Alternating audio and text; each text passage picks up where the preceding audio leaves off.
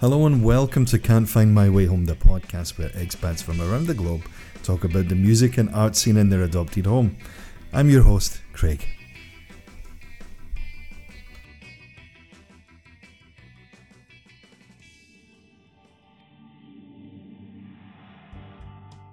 In this episode of Can't Find My Way Home, I was joined by Alex McIntosh. Originally from Canada, Alex has called Budapest home since 2018, and before moving to Hungary, he lived in South Korea for several years. Upon arriving in Budapest, Alex was really shocked to see such numbers of people living on the street. He explains that he didn't feel that putting spare change into people's cups would have much effect in helping the person or help address the overall issue. So, he set up the Budapest Street Project. His initial idea was to create something to sell as a souvenir and donate some proceeds to charity, but it soon began to grow into something bigger. Good deeds events, people volunteering to do simple but kind things for people in need, like-minded artists who want to use their talents to help the community, and forward-thinking businesses who understand the importance of growing together. To raise funds for the Budapest Street Project, they create art prints and sell them. Half of the funds go directly to a shelter or cause, the other half goes back into the project. Alex tells us more about the art and the artists. You'll be intrigued to hear about Alex's experience of volunteering while in South Korea and how that influenced his decision to set up Budapest Street Project. You can find more details at their website, budapeststreetproject.com. After the break, we hear more about Alex's expat story. As he recalls, I was selling door-to-door in Ottawa and I needed an hour to think about quitting Canada and going to live and work in South Korea.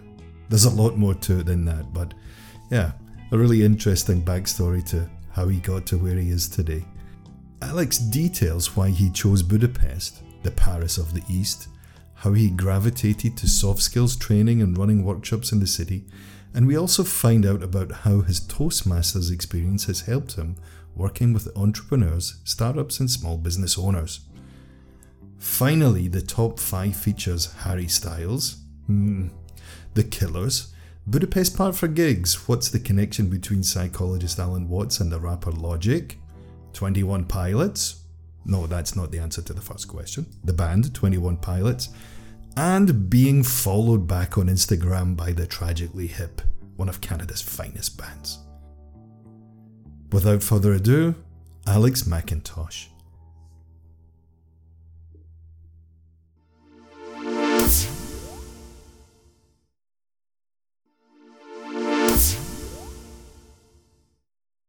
So this it's not a foundation. It's an organization, Street Project, and we do a couple of things. We organize volunteers to do good deeds with the homeless community and organizations that support them. And we also raise money through selling local artists' work. And the proceeds are split between the artists and homeless organizations as well. So I'm one of the artists, and you can see one of my pieces behind me here. Cool. And I print using the manhole covers on the street. That's what I do. And we have a graphic designer, we have a pen and ink artist, we have a photographer, and that's it so far. And so we're pulling artists together. They're not all Hungarians. They're mostly foreigners. So there's a German guy, an Iranian guy, me, and a Hungarian woman. So we're slowly but surely bringing more artists on board and more homeless organizations on board as well. And so the type of things that we want to do are we want to harness the foreigner community to do good things, because these days, more and more, a lot of us don't have that sense of community, especially as foreigners. And if you take away the religious angle, which most of us aren't religious anymore, that provided the community the community, what's the word I'm looking for? Maybe the more traditional aspect of it. Yeah, I mean, the church was great for a few things, and becoming a sense of community was one of them. So that's gone, and I think people feel like the tits on a board over here as foreigners, not speaking the language. Hungarian's really, it's way harder than Korean. Yeah, you certainly picked the languages there, Alex. And I say that not having learned as much Korean as I needed to. So when I come up against an even more difficult language, yeah. So there's a lot of tourists here. There were a lot of tourists here. And of course, tourists buy stuff. And most of the souvenirs that the shops are just full of, machine-made stuff. Yeah, a lot of kitsch, just kind of exactly. stuff like fridge magnets and whatnot. Yeah. So we wanted to provide an alternative to that, something that's handmade, something that is made by people who are here. And when people hang it up, then they remember that half of the proceeds went to the homeless community. They can feel good in their donation. They have a story to tell about it. And the piece tells a story as well, because everything is Budapest related. So that's the kind of the product side. And the volunteer activities, we call them the good deeds events. We basically we try to chip in.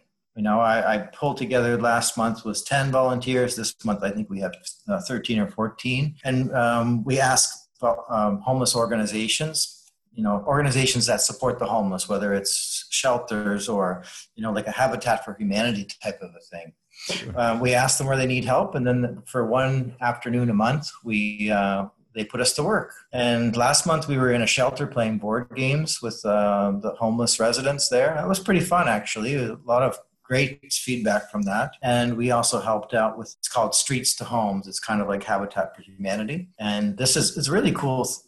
I'm not familiar with Habitat so much as just the name, but what Streets to Homes does is they take donations from, a whole bunch of people and they make it happen. So there was a piece of land donated, the building supplies were donated, the engineer was volunteering, and we were there to help just sort some roofing tiles. But it was really cool to see how many hands make light work. Yeah. And when you're building a house to give to a homeless family, every little bit feels good, The feedback from the volunteers has been like off the charts, and like people having emotional, moments, and people saying like, this is I'll remember this for forever, and really making an impact. And all we're doing is sorting roofing tiles, but it's more than... You say only, but this is just another cog in the wheel, right? Or I don't mean another cog in the wheel, but it's an important, if not the most important, but it's an integral part of what the whole project is. Yeah.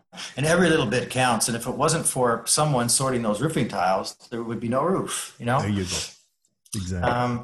A lot of the people are young and they've never done anything like this before, outside of high school, bottle drive or what have you. They have never done anything on their own to help someone else. And it's powerful. Yeah. So I love being the leader of that and bringing people together. And it's a lot more work than I initially imagined, but that's okay. Demanding and rewarding in equal measures, maybe. And a pain in the ass at times, and like ridiculous at other times. But overall, I get the good feeling. Is the bureaucracy hard to get around, or what makes it a pain in the ass? Because you're dealing with people and egos and language barriers and cultural barriers, and people have bad moods, and I guess it's just a people thing. And when I'm talking about myself in all of those. Oh well, at least you're keeping it real, man. If nothing else, A little diva strop here now and again doesn't do us any harm, does it? It's a little Mariah Carey somewhere inside. Yeah, a little tantrum, and then give me a minute and I'll be fine. I'll get back into my zone. So everything's at BudapestStreetProject.com, and the Good Deeds event is there, and the web shop is there, and you can read all about our mission and our drives us and the artists and the partners that we have at the moment. The overarching kind of goal for this is that one day, again, every city will have tourists that want to buy something. And most cities have homeless people in them. And every city's got manhole covers and artists that create unique pieces of art. I think one day, like Tom's Shoes was kind of the one that the company that made it part of their profit model, that they would share the profits. Right, yeah. I think someday every company will it's kind of like the green movement, but maybe it'll be more leverage, and companies that don't actively support the community will fade away. It'll be part of the new economy someday that everyone's doing something like this. But we're doing this here in Budapest, and things are getting, they're growing as fast as we can find volunteers. But the next city, I'm not sure where it's going to be, but I got my eye on the map already. Good man. What's the most challenging part of it then, Alex? Out with the minor strops here and there, what kind of hurdles do you face putting? Is it just kind of an organizational thing that you were saying about getting the same group of people in the one place at the same time and then having that project in mind to finish? I would say the most challenging thing is people have a lot of distrust about charity and about, proceeds go to this group. That's how much really goes to that group and how much goes to the processing fee. This kind of pushback we get sometimes. Other than that, it's been lovely. And people actually, when you're trying to help homeless people, most people just get the hell out of the way, and they want to help, if anything, or like share a connection or suggest something that we can do, like, especially with the products, or, it was funny because this is not for sale. This is one of the first ones that we did on the street. And I had this lady, she's a marketing lady, and she asked me, she's like, what would be so nice is if you could personalize the prints and you could write someone's name on it. And I said to myself, I've never heard a worse idea, actually, like to put the kitsch back into it, like ever since then, I think I've heard that suggestion a dozen times. So there must be something in it there, eh? Eventually, I guess I'm going to have to start doing it. It's things like that. People want to help and people try to help and they feel the need to help. And one of the reasons why I started this, I got involved in it, is there's two reasons, actually. I volunteered in South Korea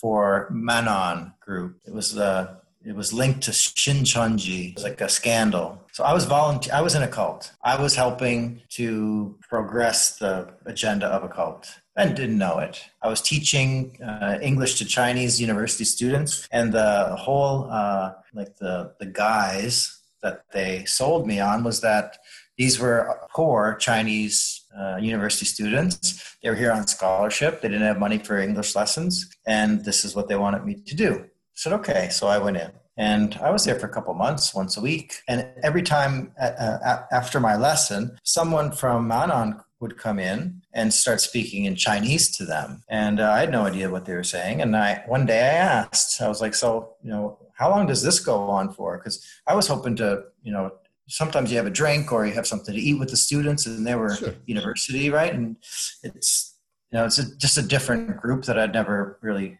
had met before, but they couldn't because they had to do this Manon thing. And so I asked the lady, like, what is she talking about? And she's just like, oh, we're just talking about the organization and how they can volunteer and this and that. And what ended up coming out was that what they would do was, after I would have my lesson, someone from the organization would come in and say, you've just received a free English lesson. The way that you can help someone else is by telling them all about this organization and bring your friends in. Of course, people are the currency in a cult.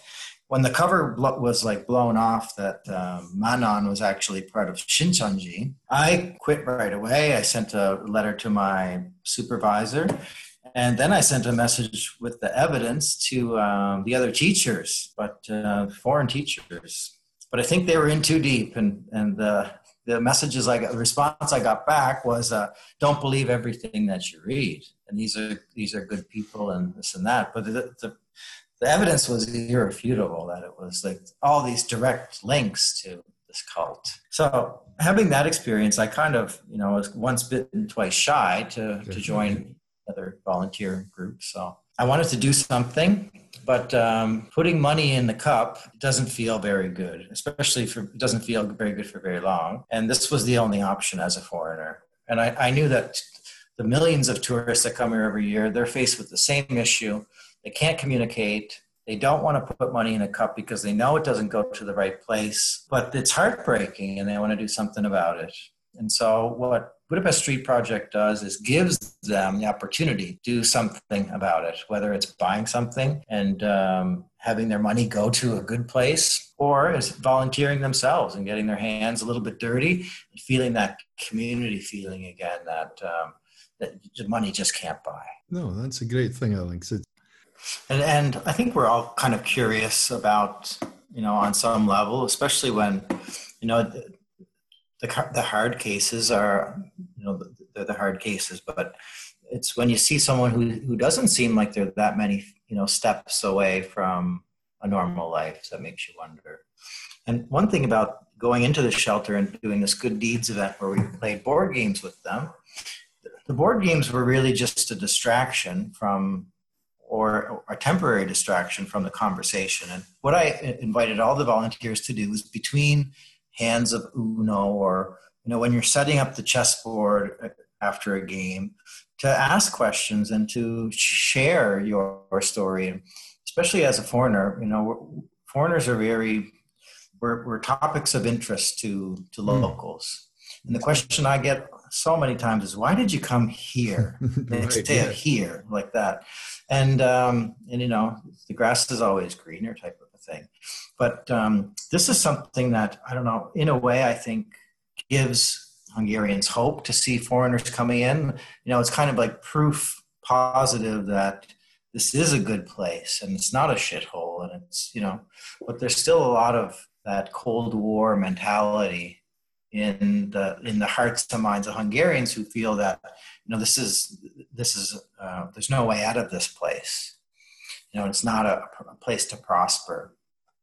But I like to think differently. And what I wanted to mention about the shelter was that it was mind-blowing how even my own experience, the first one that we did, was like I was expecting at least one person to be screaming. I was expecting at least one person to need security to step in and tell them to calm down. I was expecting at least one argument between two of the residents. It was like everyone was on their best behavior. It was great. And conversation was flowing. The people were laughing, having a good time. And there was one person who we thought worked there. I was surprised he sat down to play a game of chess with somebody, but that's okay. Why not? The workers should get involved too. And so when we were leaving, I asked them, who was the young guy, the worker? And they were like, no, he's a resident. And it's every minute I spent there, the more I realized that this is just kind of like a hostel for people that don't have a lot of money. And to take away that homeless label really makes things a lot more clear about what the issue is and the problem is and this kind of thing. And not all of them are, especially the ones that we saw, didn't see any drunk people. Nobody smelled bad. Nobody was like shitting themselves or, you know what I mean? Like these are all stereotypes that I had. Exactly. And I started this little thing. So it was mind blowing. And, we hope to do a lot more of them. And by this time next year, we're hoping to have Good Deeds events in every homeless shelter in Budapest and work with every group that will take us, because there's something for everyone to do. And if homeless people aren't your thing, well, you can pick up a shovel and do that with your buddy and have a laugh, and it's fun. You don't work your ass off, you just work. And it's different when you're not getting paid, because you can kind of relax and have fun. You're there on your own free will. You could just drop the shovel and walk away, but it's knowing that you can do that kind of makes it more, I don't know, valuable or something. Yeah, there's a certain kind of, not just an ethical thing to it, but you team bonding, whatever you want to call it. You're having a good time with people you might have just met, or you've met them a few times, or you're friends with them. And then, as you said, it's like the common goal. The last thing I want to, before we move on, I was expecting that we never even talked about one bar of music yet, but it's all a good time. Yeah. One of my, about 2 years ago, one of my clients, he's a really interesting job. He does slacklining with teams, like team building, slackline training. Put the slack lines way up in the tree. Everyone's harnessed in, and they're doing these trust exercises, where you cross your arms, and the equivalent of that, but way the hell up in a tree, harnessed up, like awesome job. Insurance premium's a little bit high. I can imagine. But they did like disaster scenarios and stuff. Like like there's just been an earthquake and the team gets separated and they have to find each other with no gear, and pretty cool stuff. But he told me a story about going to Hong Kong and participating in a slum simulation where it's like by a professional company, and it's not cheap, and it's like a 3-day thing. So the first thing you do is you give them all of your stuff. They give you old ratty clothes to put on, and then they bring you to your it's a recreated slum, so there's no actual danger, but they put you in there, and that there's like 20 people you don't know, so you're there for 20 minutes, and I don't know if he said that they gave them some money, which you need to use the toilet even in the slum, and they were there for 45 minutes, and then someone came and kicked their house down and robbed them and said, you have two choices if you want to make money, either use your body or you have to make these things. And so now they were forced to work, and it was for 3 days, and they lived in a slum, in a simulation that they paid $1,500 for, and they were monitored all the time and made sure that everything was okay. But it was that's another, I don't know why I'm thinking about this, but it was just fascinating to me that this experience exists. And if more people did stuff like that, not just go sleep on the street for a night, because we've seen that before, but get the feeling that you have nothing, except like you said, your life in a plastic bag, and how that makes you feel, even for a day, without anything, how that would affect the way you see other people, and how grateful you would be for your shit, that isn't that much, but at least, I don't know, everyone sees the BMW or the Ferrari or the Bugatti rolling down the street instead of their own 2 feet. What you mentioned there, Alex, excuse me, what you mentioned there, though, is like the comfort zone thing, right? When people are, but in a kind of perverse way, you're paying for it, right? That's a bit weird as well, but maybe it's the only way you really want to experience it, I'm sure. But yeah, this idea of really being taken out of your comfort zone and given a proper shake, and then given two choices, and these are your ultimatum. Yeah, exactly. And either way, you're screwed. Yeah, either way, it's uncomfortable. Yeah, just you pick. It's either a short time really uncomfortable or a long time semi-uncomfortable, But these are the choices that people in the slums have to make every day. And they were based on real life conditions. And it was amazing that it even exists.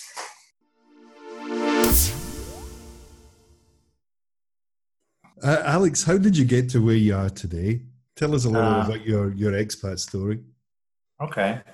So in South Korea, I started in South Korea in 2004. I got a phone call from a friend who was working in Blundang at a hagwon called Ewha English Academy, which was later sued by the university successfully.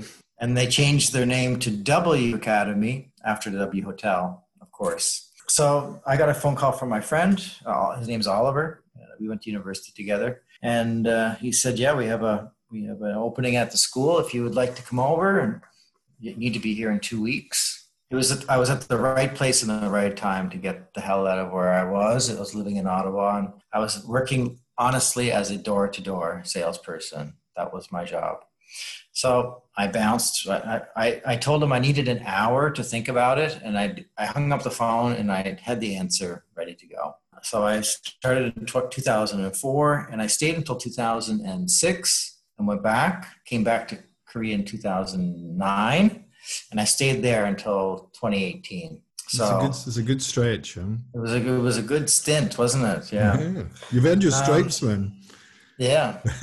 but after that many years, I was doing the exact same thing for 5 years, like with not the same clients, but at the same pay grade and the same level of confidence in myself, and the money was amazing, and that's probably why I stayed for so long. But the lifestyle is so nice, So I look back on those years with nothing but great memories, and I'm sure there's some bad memories in there too, but they have been smothered by all of the good nights, glossed over a little bit.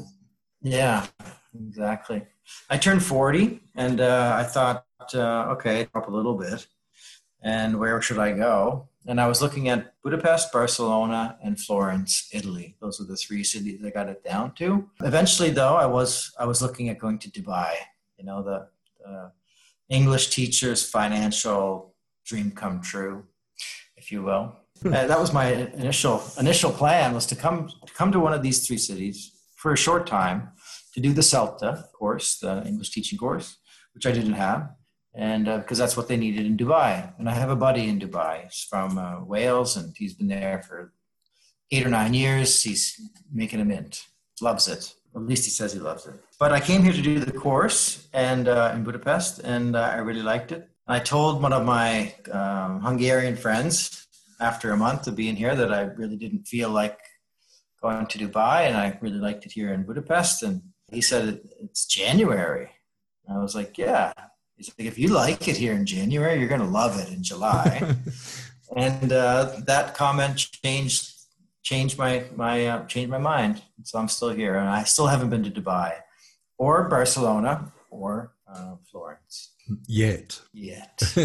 We don't know when that day's coming. It's like, yeah, I guess that's a podcast for another day, Alex. The whole when we'll be able to move around. What was it that your time in South Korea? What was it that not so much made you want to move on to the next place, but why these places in particular, like Florence, Barcelona, and Budapest? Well, I was looking for the European experience, I guess. In 2015, I went to Germany, Austria, and Czech Republic with my father and my brother, and we loved it.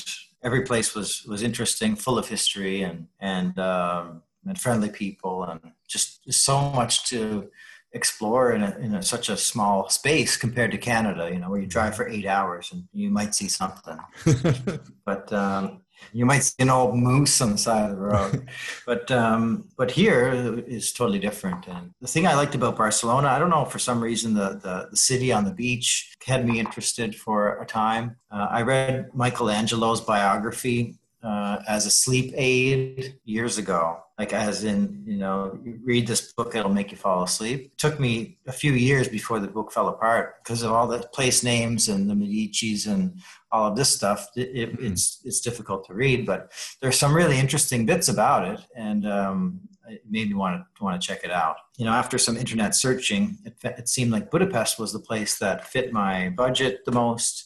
There were some opportunities here, and it's nice and close to so many things that in other countries. And then you look at the Google images and you're sold. It's like the center of Europe, more or less, right? That's what they call it. You know, it's they call it the Paris of the East as well. Yeah, Gustav Eiffel designed a bunch of buildings here, so that's part of the allure as well. And there's a McDonald's in one of those buildings. True story. It's a little bit, trying to think of a good one to describe. It's a little ironic movie then. There we go. That's maybe a word for it. What about the settling in period then? Can we talk about what you do in Budapest with the organization? Sure. So I was an English teacher for 15 years, and I did the English teaching course, and I started to teach English here, and the price per hour is so dismal that even with the business English stuff. So I knew I couldn't survive just doing that. And so I met a few people, interesting people who were trainers and doing soft skills training. And I like that a lot more. And I participated in a couple of those. And I used the CELTA training, which is kind of, they train you how to be a workshop leader more than an English teacher, I think, because it's these group dynamics and switching and all this stuff that's kind of tricky to do. So I used that CELTA training, and I just booked a conference room, and I made a Facebook event, and I put on my first workshop with a friend.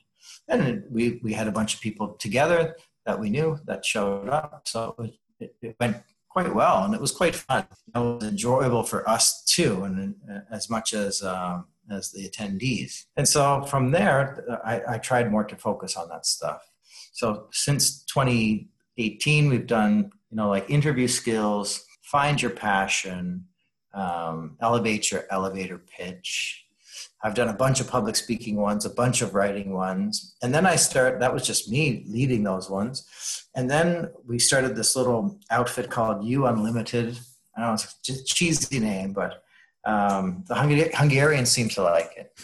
And so we just started to put on workshops from other people too. So I would, meet an interesting person and I would ask them, if you had to give a workshop for 3 hours, what would you do? And most people, they have the answer right there. It's what they're interested in. And so once I started doing that, we started to bring people in. Like one guy was doing psychology testing. He was a psych student. We have an author from England who did a writing workshop on creativity. Some motivational guys, goal-setting people. It started to build up a little bit, but then I wanted to do something every month, that I could, because putting on something new and educating people about what it is, it takes a lot of effort. So I started this Magic of Storytelling workshop. It's every Wednesday for 2 hours, and then on the last week of the month, we have a big showcase where people take the stage and tell the story. So we started that last October. And this has kind of been my thing here in Budapest. So I'm kind of like the storytelling mentor, if you will. And most of what I do today is I help entrepreneurs, small business owners, and startups tell their story or give their pitch in a compelling way that has emotional impact in English, because they're real good at doing it in Hungarian. But when it comes to English, it just kind of falls flat, So what I do is help them with, I'm not just a coach, but I also, I guess as a consultant, I give them suggestions and I, float ideas, and they use me as a sounding board, and kind of together we come up with something that we test and make sure that people think is enjoyable or that it's good. And so I guess I do as much writing now as as instructing. So what I do is kind of it's a consultancy where it's a communication consultant is how I would define what I do. And would you say this is speaking earlier about comfort zones, how much out of your comfort zone were you in that transition period between where you were then to where you are now? Yeah. Well, I definitely had some moments of of uncertainty, and even in what I was doing in the early days. But I always seem to have an opinion or a gut feeling about what would be the best course of action. And I think the reason for that came because I also did Toastmasters, and I've been in Toastmasters for 6 years. That's all public speaking stuff. So I had a good 4 years of that 3.5 years of that before I started doing it. So I had, written lots of speeches, helped people write their speeches. I've been a contestant on stage in a few different speech contests. So I'm familiar with the stage fright and how to overcome that. And so this is kind of how I started. So people doing keynote speeches in conferences would find out about me. And this is how I first started. I was doing that and the workshops. And together, everything just kind of culminated together. And how are things going for you? Actually, COVID made things streamlined a little bit better for me, especially after the lockdown, because I was able to schedule stuff back to back for the first time. Usually you need 30 minutes in between to get to where you're going, or I know all about this too. Yeah.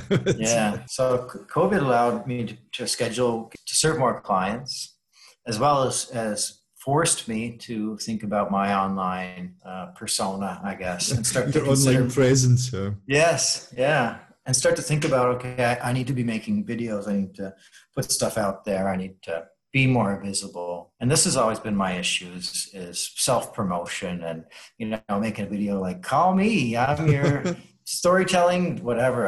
I shudder to think of myself doing that, but I know that I have to do it on some level. What about some plans for the future then, work-wise? What do you have coming up in the rest of the year? Any big plans or plans for 2021 that you can fill us in on?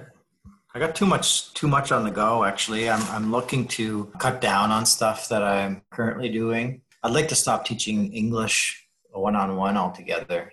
That was my goal for last year, and I wasn't able to pull that off. But instead of teaching people one-to-one, what I'd like to do is have more of an impact. And I've been working on a pronunciation program, like a video program this year. And I started in January with that. And I have a master Excel sheet that I enter mispronounced words and phrases into. So after every one of my classes, I take my sheet and I input the words. So I built like a frequency list of mispronounced words. And this is what I use as my guide for these videos.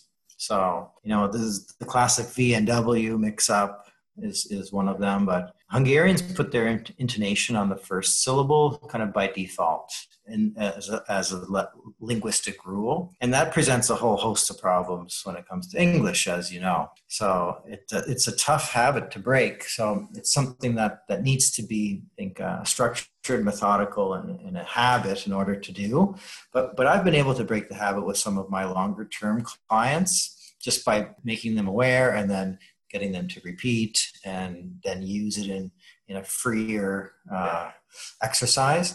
And so this is basically what I'm trying to do in the video series. I want to get it done this year. And the idea would be is that you do a little test, and based on the test, you get some exercises that you need to do that target those sounds that you're missing. So this is the idea. That's what I'm hoping to finish this year. And I have a video guy ready to go, but it's a ton of work because there's 44 units so far, and that doesn't include like word links or collocations or these other fun things that happen in English a lot. So. At least in this respect, you're putting your CELTA to good use. I did the CELTA at the end of 2017. I did mine in Glasgow in the beginning of winter, man. It was a miserable month. It's a miserable month anyway, and it was just horrendous. The weather was just off. But looking back now, there's a lot that I've taken from it and adapted it into what I do every day. Yeah. But what I quite like doing is actually today, one of the classes I had, it's a mining company. They sell like mining technology to Australia and the Far East and things like that. And they develop software and then they go and sell it to these countries who still do mining.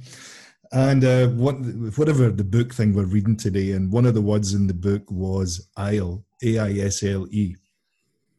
So I know this is coming up, right? So I'm like, okay, here we go. Who's going to ask me about the Isle? And it was the kind of chapter was talking about setting up a supermarket in a different country. So typical business. This is the context. And so one of the guys, there's only four of them? Yeah, there's only four of them. And one of them says, yeah, how do I say this word, right? Because it's like, so to kind of put it in a context with them, I gave them another word. I gave them queue. So like the British English version of standing in line. Yes. And of course it's QUE. And this just freaked them out even more. They were just like, but it's kind of doing little fun things like that to make the language a bit more accessible and to kind of show them that, yeah, we have funky things in our language too that we can't really comprehend, or we do our best to explain it to you and how to use it, but we can't really tell you why. This is some of the questions you get are, why is it like this? And you're just like, I could do a deep dive into those questions, but it would take the rest of the lesson to try to unpack, Same with me. It happens all the time. Yeah. These little words that stand out.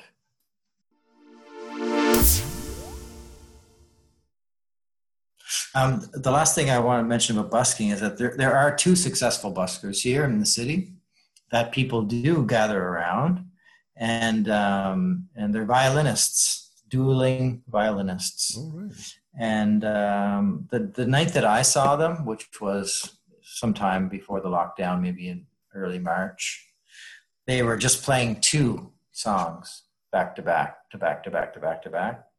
And I will give you and your listeners two guesses about what those songs were. Keep in mind, there's no lyrics, just violin. And everyone is fully aware of these two songs. And I'll give you a further hint. One of the songs has no lyrics at all. Is it like the theme from Jaws or something like that? Okay, you're close, but Jaws is not the right answer. I don't know. I'm thinking something along those lines. I remember seeing on YouTube or Facebook the dueling cellos, I think they were called. Yeah. It's like two Italian dudes, I think. Yeah. But no, you've got me stumped. So it was the theme to Game of Thrones. Ah, right, of course, yeah. Yeah, which was a big one. And the other one was Despacito. Ah, right. But these guys are... actually, when I was in Munich in the summer there was... they weren't so good, though. They could play and everything, but they were a bit half-arsed. Yeah. It was hot and stuff, so maybe they were just after 10 minutes of playing, they thought, yeah, bollocks to this, let's go for a drink, that's what it looked like. Yeah, and I maybe because it's loud and because you can hear those damn violins for forever away, you know. Now, to you and I, Um, we might call it a fiddle, right? That's the difference between a classically trained musician and you and I.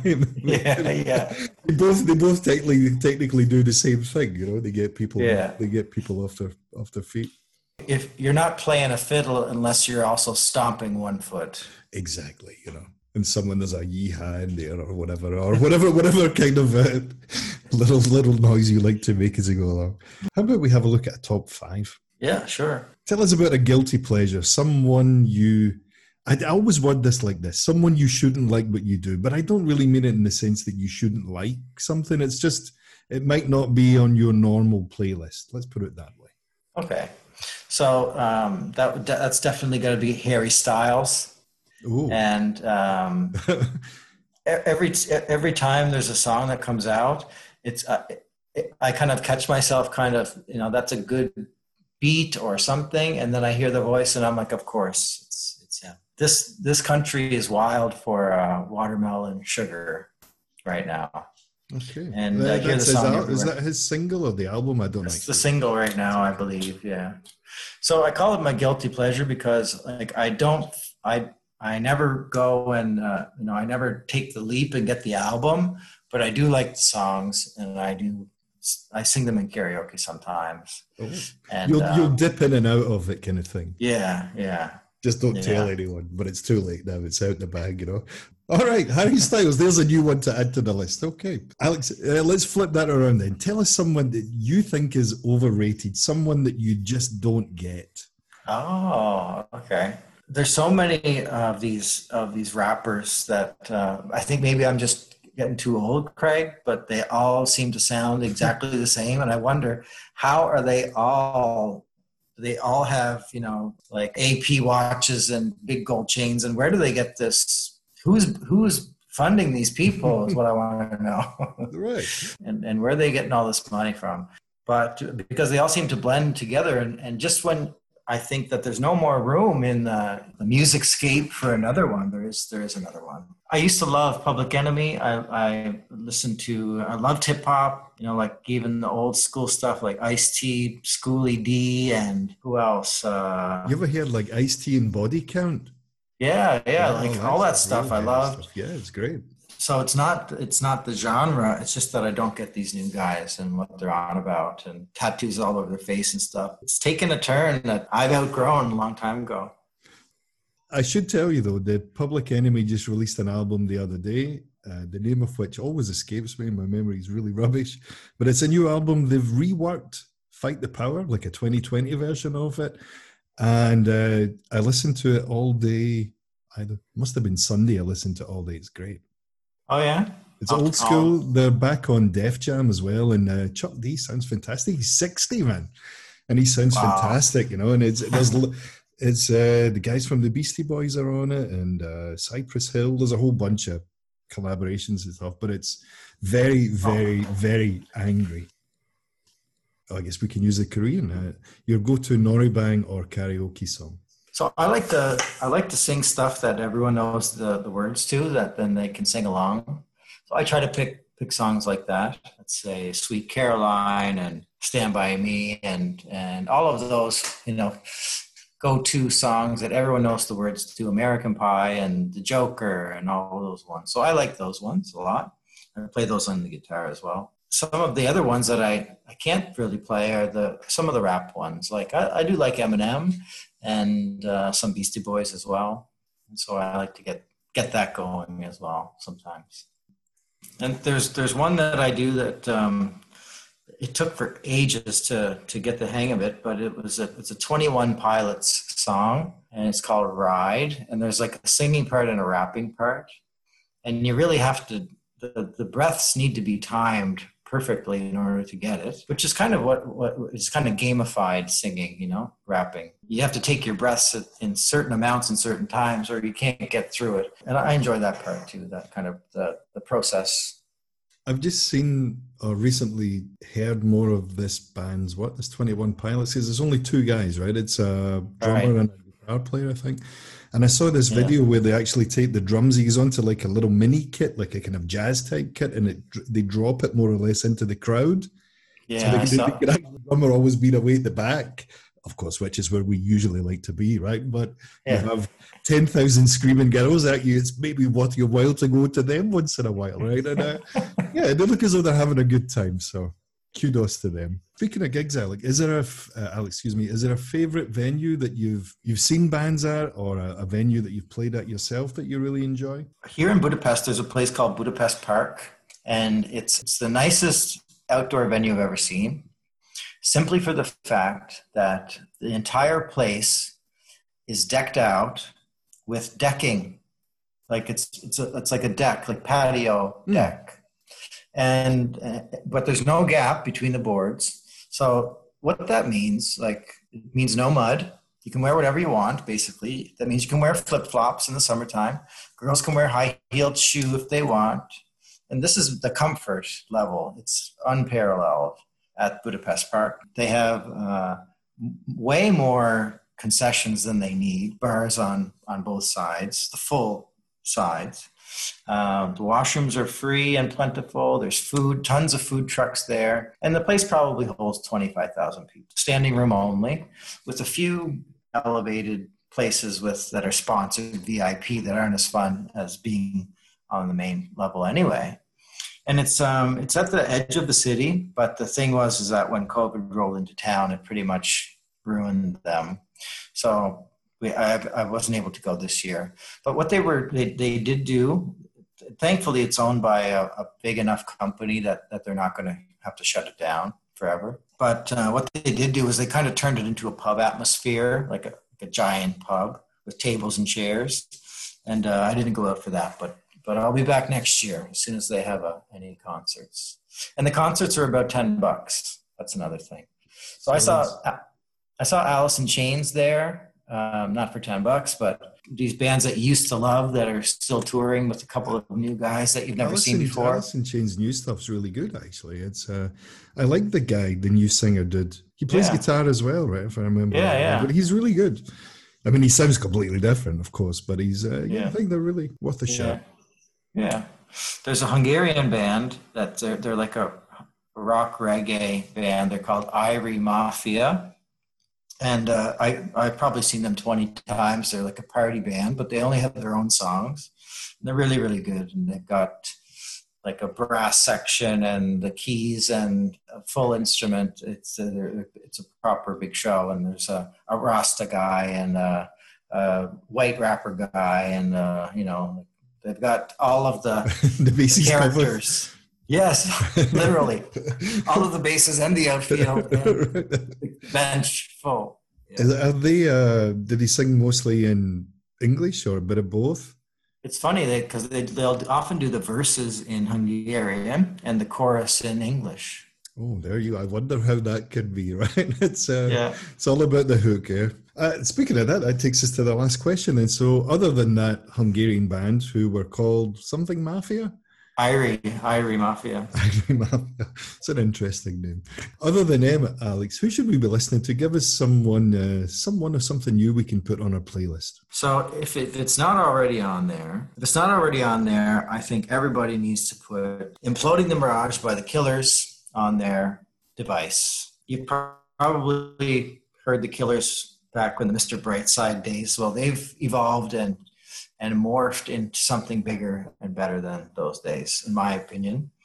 And, there's one track with Katie Lang, which I recommend. It's called Lightning Fields. But that'll give you an idea of their maturity. Is this their most current album? Yeah, okay. I think the title rings a bell.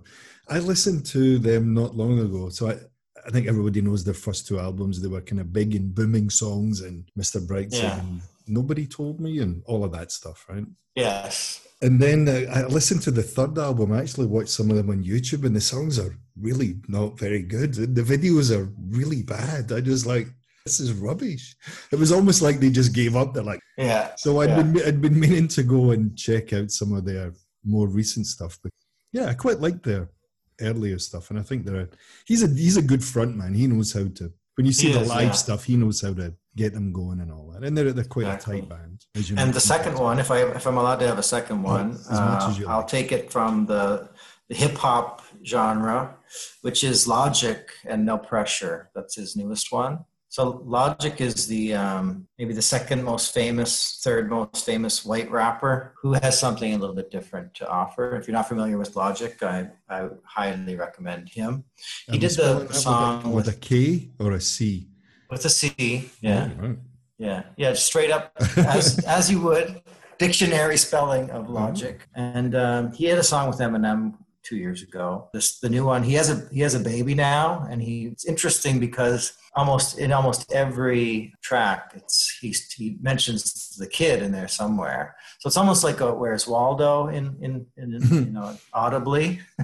So that's pretty cool. And a lot of the songs is just straight up him talking about how he's still in the game, but just because he loves to rap and not because of the money and the fame and stuff. And he prefers, shopping at Target than going to wild parties. And so it's like the content of the rap is half of the reason why I like Logic. And the second reason is it's really catchy. And I was going to say good beats and all that, kind of like the backbeat behind it all. The kind of the icing on the cake for Logic and for me, since COVID happened, I've been trying to, be aware of what's it called? The doom scrolling, where you're scrolling COVID death stat after, industry crash after. And so I've been turning to YouTube and kind of niching out some stuff. And I found Alan Watts. He's a British psychologist from the 1950s and 60s who has these long talks about existentialism and the way we should think and the way things are. And his message is kind of coming back again. And I hear him like in the most unusual places, including one of Logic's latest tracks called Dark Places. That sounds really interesting, man. Even on a side note, as interesting musical content. And actually it makes sense because Logic, his original name was Psychological, and he shortened it to Logic. And Alan Watts is a philosopher, psychologist. So it would make sense that they would be revolving spheres colliding at some point. If I can do a little name dropping myself, I think it was yesterday. It kind of made my day yesterday. It was the Tragically Hip followed me back on Instagram. Wow. So I now have like 300 and some followers or whatever, but that kind of made my day, man. The Tragically Hip. That way it was like a random time in the afternoon and the messages came up on my phone and I opened it up and it's the Tragically Hip followed you back. I thought, yes, I've made it. Right, there we go. That's great. I feel like I've not been doing my duty as a Canadian suddenly. Sort yourself out, Alex. Come on. Alex, thanks very much for your time. It's been great catching up with you and sharing all of your stories with us. And tell us once again where we can find more about the project. Sure. It's BudapestStreetProject.com. We're also on Facebook and Instagram, and I have that's not really my domain anymore, but the website is the central focal point for everything. So BudapestStreetProject.com. Wish you all the best with it. Hopefully we can direct some traffic towards you and spread the word. Wonderful. Thank you. It was a pleasure, Craig. Nice talking to you again after all these years. Indeed, sir. Loved it. This is my new domain. I haven't played music and other than the axe behind me, which doesn't really count, right? Because I'm a drummer, so as you know. So yeah. I haven't played drums in a couple of years now. So I'm, to use the old line from Friends, we're on a break. Right. But one of us thinks we are more than the other one. Right? I'll let you work out who's Ross and who's Rachel. All right. All right. But yeah, podcasting's fun. It's kind of nice when people share their time with me, and hopefully I can get the message out there, whatever that message is. Wonderful. I appreciate it. Alex, all the best. Enjoy the rest of your night, mate. Thanks, Greg. You too. Cheers, mate. Bye. Ciao. You can follow Can't Find My Way Home on anchor.fm. Simply search for Can't Find My Way Home. On Instagram at can't.findmywayhome. On Facebook at Expat Music Pod. Spotify, Apple Podcasts and Google Podcasts, and wherever you get your podcast from, I'm pretty sure you'll find us there too. Until the next one, this is Craig saying cheers.